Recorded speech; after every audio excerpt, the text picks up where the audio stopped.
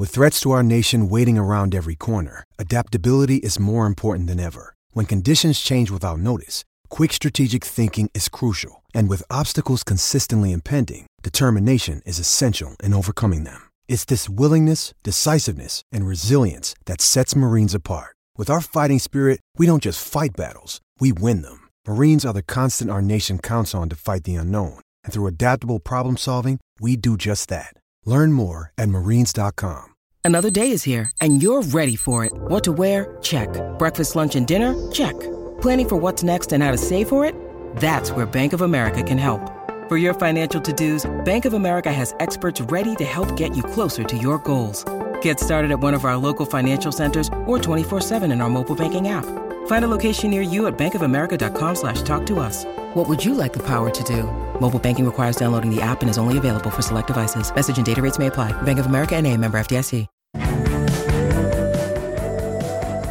Yes, very good morning, everyone. Julian King with you on summer mornings. Great to have you along at SEN 1170 AM in Sydney and through the SEN app. Tops of 29 degrees in old Sydney town today and partly cloudy. And as always, I want you to join in on the conversation and enrich the show. That open line number 1300 01 1170 and the text line 0457 736 736. Boy, a jam-packed edition of the program today. We'll catch up with Balmain legend Gary Jack shortly to discuss the turmoil at the Tigers. Alex Doolan's going to join us to preview the first test between Australia and Pakistan, which gets underway tomorrow in Perth. And then, speaking of Perth, the man who prepares the pitch there at Optus Stadium, Isaac McDonald, head curator, is going to talk us through the wicket. A little greeny, you might have seen the pictures. And Kane Pittman, ESPN NBA reporter, will chat all things basketball. We've got Maestro along on the tools, 2am Tommy. Well, I don't know if he's home again today because the tummy bugs flared up, or he just couldn't be asked and he's just worried about the price of petrol. Didn't want to drive in the studios. Either or, 2am Tommy is floating about. Well, this is the big news. And the text board, you would have heard Andrew Voss and James Magnuson with their chat earlier this morning. And if you haven't listened to it with Lee Hadjipantelis, the ousted Tigers chairman, I urge you to do so. What a day in Tiger Town. And plenty of people on the text line have had their say. Michael Chammas has been across this story, Brent Reid as well. And Chammas in the Nine Papers has unpacked it all. And he said West Tigers chairman Lee Hadjipantelis drove his black Ferrari into the club's Concord headquarters yesterday morning, unaware of the events that were about to unfold over the next few hours. So together with the Chief Executive Justin Pascoe, the two faces of the West Tigers front office hosted 65 of the club's corporate partners at a luncheon, which doubled as an opportunity for the club's key stakeholders to oversee the team's training session run by the Tigers legend Benji Marshall. 2 hours later, both Pascoe and Hadjipantelis were gone. Once the executioners, they became the executed. And we know Lee Hadjipantelis, who sponsors this network, far from happy with the way it went down. He said, look, there's been gross disrespect shown to the Tigers, to myself personally, by my fellow directors. And basically what Lee is saying is that they'll never pay the respect of being involved or consulted as to the review. Here's what he had to say to Vossi and Missile this morning. The manner in which it was done by shareholders, these are people who sit as directors of the shareholders, but also sit as directors on the West Tigers board. So I chair a board with these people who sit there having a fiduciary duty to the organisation, yet behind the scenes, scurrying in the shadows, putting together plans for the demise of the board. How is that not a breach of their fiduciary duty? Why would they not come forward and say there is an obvious conflict with me continuing in this role? I need to step down. It boggles belief. It is a world with which I am not familiar. He also said that there was no honour in the process, Lee Hadjipantelis, and that this whole process of the review and recommendations of the review and implementing those recommendations is expedited because it was leaked to the media. He says it appears unlikely we'll ever see the report. The process was disgraceful. He's got a point, does he not? That they weren't given the opportunity to have a look at it or respond to these recommendations. So whether or not you think they needed to see change at the top of the pyramid at the Tigers and remove the chairman and remove the CEO, was this the right way to go about it? He said it's a knee-jerk reaction. Basically a knee-jerk reaction to a petition signed by 2,000 disgruntled fans after that Tigers lost to the Cowboys 74-0. So, yeah, it's understandable fans would vent their displeasure. But as Lee said, for some reason, the Holman-Barnes group, which is the controlling faction on the board, embarked upon a review feeling compelled to do so. Is this the tail wagging the dog? He called it an ill-conceived publicity drive, which boxed them into position, which left them with no alternative but to accept the recommendations that were made, which, as I understand, included the dismissal of the entire board. So there you have it. There you have it. And I want to get your thoughts on that today. I want to hear in particular, I won't make any particular judgment on this. I'll defer to Tigers fans. Just tell me, what are you feeling? How do you feel about your club? Is this a clean air that you need to go forward? Was this inevitable? Did this need to happen? Are you now, off the back of the resignation of Justin Pascoe and the dismissal of Lee Hadjipantelis, confident that the fortunes of the Tigers improve? And the other question there is, Shane Richardson, now the interim CEO, well, how long is he going to last? Barry O'Farrell back in the chairman's role after briefly serving there in a previous life. But he's doubled down. He doesn't pull his punches. And to his credit, Lee, he always goes on record. And this was interesting. Those close to Marshall, according to Michael Chammis's report, who requested anonymity, have told the Herald that he raised concerns about the predicament of the club, with Hadjipantelis also confirming he had spoken to Marshall following his removal from the board. So Benji not happy with this upheaval. They have, in my view, created great harm to that club, in particular the football department, even more particular Benji. They've removed from Benji his support system, which involved Justin.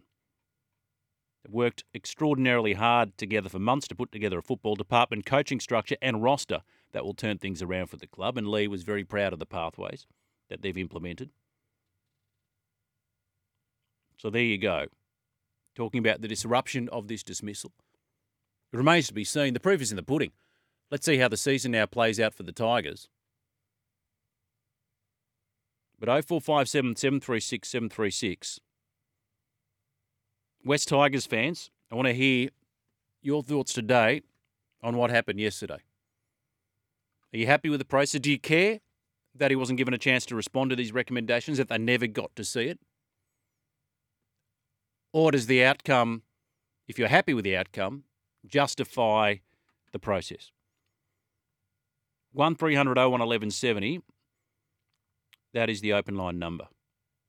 The text line over 0457 736 736. So over to you, Tigers fans. Over to you. Now, still on league, this is great news. Ezra Mam is set to reject interest from 6 NRL rivals, including Wayne Bennett's Dolphins, and Inca Broncos mega deal that'll make him Brisbane's next $1 million man. Gun player, hat-trick in the grand final. So the Broncos are on the verge of a Christmas bonus. The Dolphins failing in their poaching bid as Mam closes in on signing one of the richest deals in Brisbane's 35-year history. And I always said, you know, with Luai Penrith or Mam at the Broncos, you want to see them stay. You want to see him become a legend there at Red Hill. Because there were fears, too, that the Broncos could be blown out of the water by monster rival offers for Mam.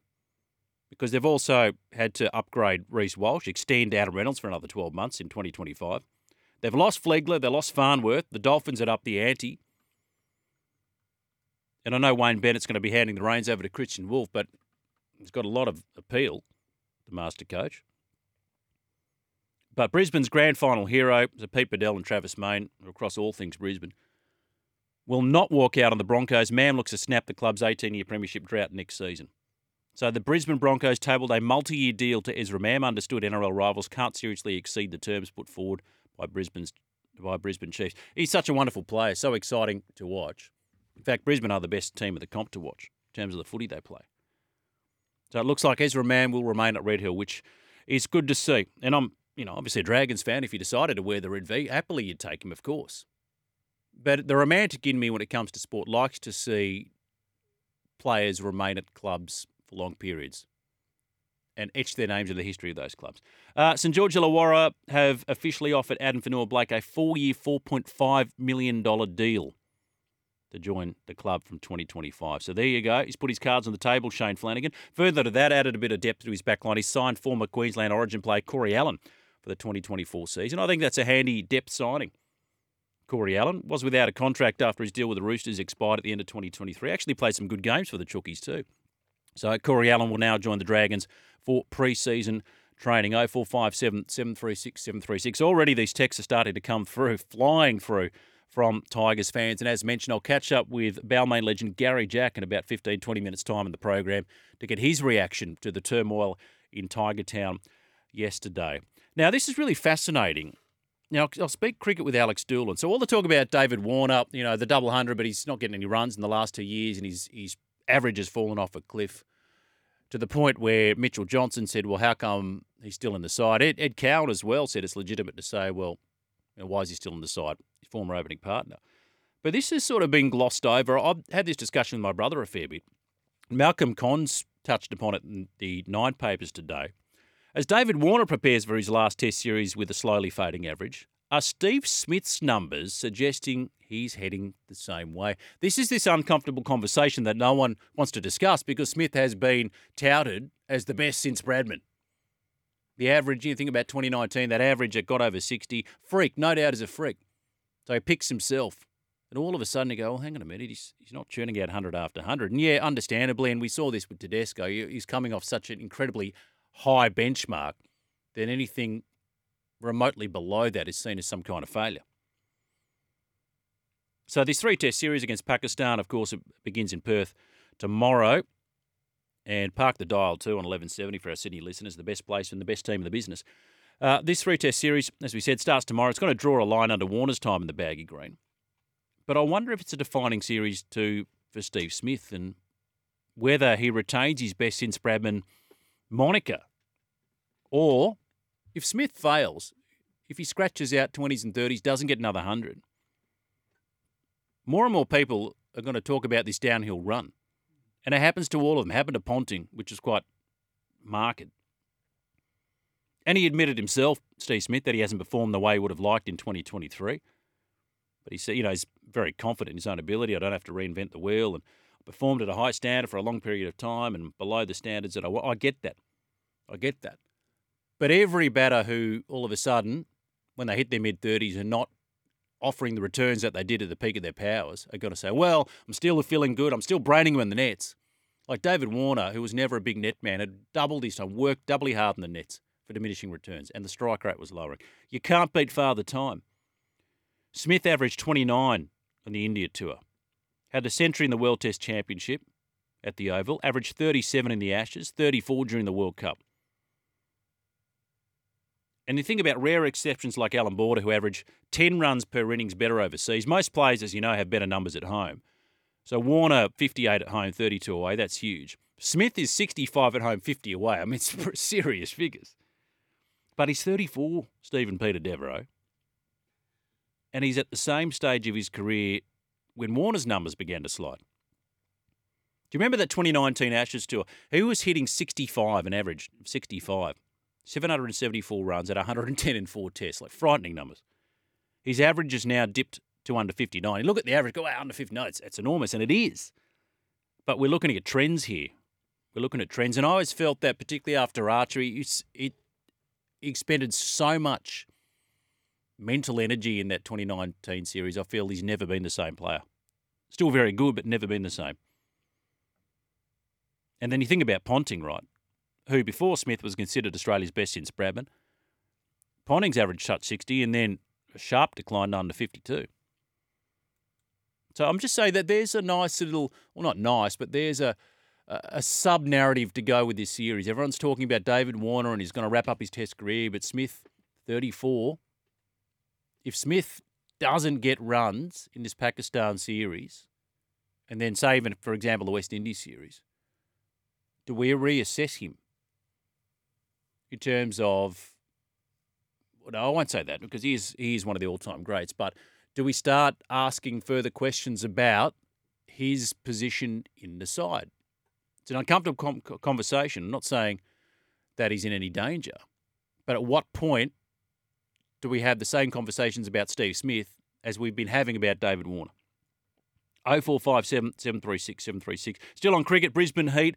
They've got off to a flyer. Well done to them. Continued their undefeated start to the Big Bash season. 20-run win over the City Thunder in Canberra last night. Colin Munro continued his good form with about 46 from the opener. They bowled well too. Chris Green, the captain, 30 off 20, is a bit of a late order flurry from the Sydney Thunder. They were 6 for 80 at one stage, pursuing 7 for 151. So now 2-0. Of course, they had that washout in their second clash against Adelaide. 35 to Wally Davies for the Thunder. New recruit Cam Bancroft hit 25. And as for the Heat, their middle order all chipped in with some runs. Nice to see the Risties get amongst the wickets. So Mitch Swepson man of the match, 2 wickets. Tanveer Sanger, 3 wickets. 3 wickets. Now, I did mention we'll talk to the Optus Stadium curator later on in the program today. So a couple of days out. This was yesterday. It's clear it's going to be a bit different, this pitch. There was a photo I saw. Probably less grass than you'd expect 2 days out. But it's going to be interesting. Going to be really interesting to see. It's one of those things, and I'll speak to Alex Dill, and I still think you win the toss, you bat first. But now there's chat that he might even take a bit more grass off the top. And he said, my theory is to have a bit harder on the top, a little bit less grass, and see what impact that has on the game. I love all this pitch talk. All of a sudden, people that don't know anything about pitches, they look at it, oh, no, that's a bat first, a bowl first. Oh, that's going to crumble day 5. Everyone becomes an expert, don't they? That's the beautiful thing about being a sports fan in this country. We're all experts when the time comes. Just remember the voice debate, Alex. Everyone's a constitutional expert. COVID, we're all experts on serious contagions and diseases. 0457 736 736. It's going to be fascinating because Shan Masood, who's the new captain, is a real attacking player. Had a good series win, 2-0 against Sri Lanka, but they're going it over 5 and over. He's a bit of a Bazball disciple, Shan Masood. And I hope they bring that aggressive mentality because whatever they've tried previously hasn't worked because Pakistan haven't won a test match here since 1995. In fact, they've only won 4 test matches in their history since first touring in the late 60s. So real home and away numbers right there.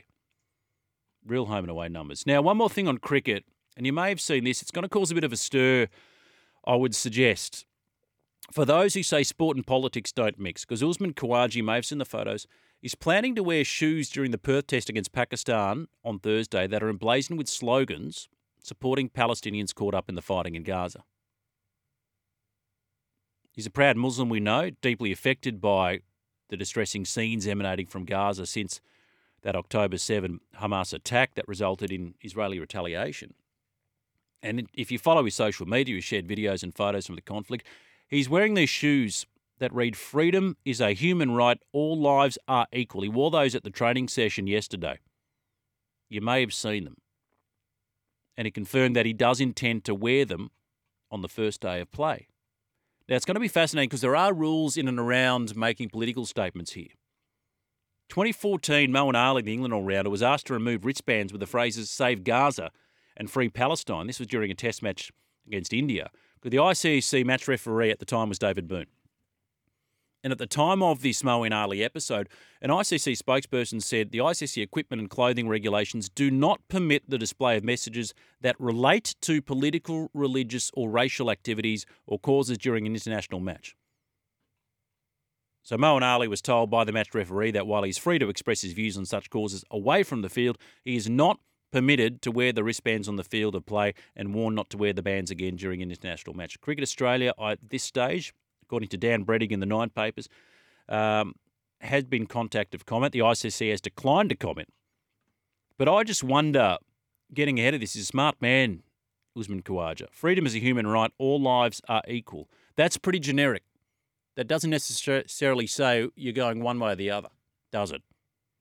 Doesn't mention the word Palestine at all. Are you okay with this? Does it upset you? Does it make you feel uncomfortable? It doesn't, I've got to say. If Usman Khawaja wants to wear a set of boots that say freedom is a human right, all lives are equal, I've got no problem with that. I just honestly don't see how that is offensive. I don't see how that is offensive. You may have a different thought on that. 0457 736 736, the text line number. Boy, there is so much on the menu. The Tigers fans, I want to hear from you today. Are you happy? Are you sad? Are you indifferent about the goings-on at Tiger Town yesterday, the removal of Lee Hadjipattalis, in fact, the entire board, and the resignation of Justin Pascoe? Is this the clean air that you're hoping for? And what do you predict now for the Tigers in the next 1, 2, 3, 4, 5, 10 years? I'll speak to Gary Jack shortly on the program. 1300 01 1170, that is the open line number. Up and running this Wednesday morning. Jules on Summer Mornings.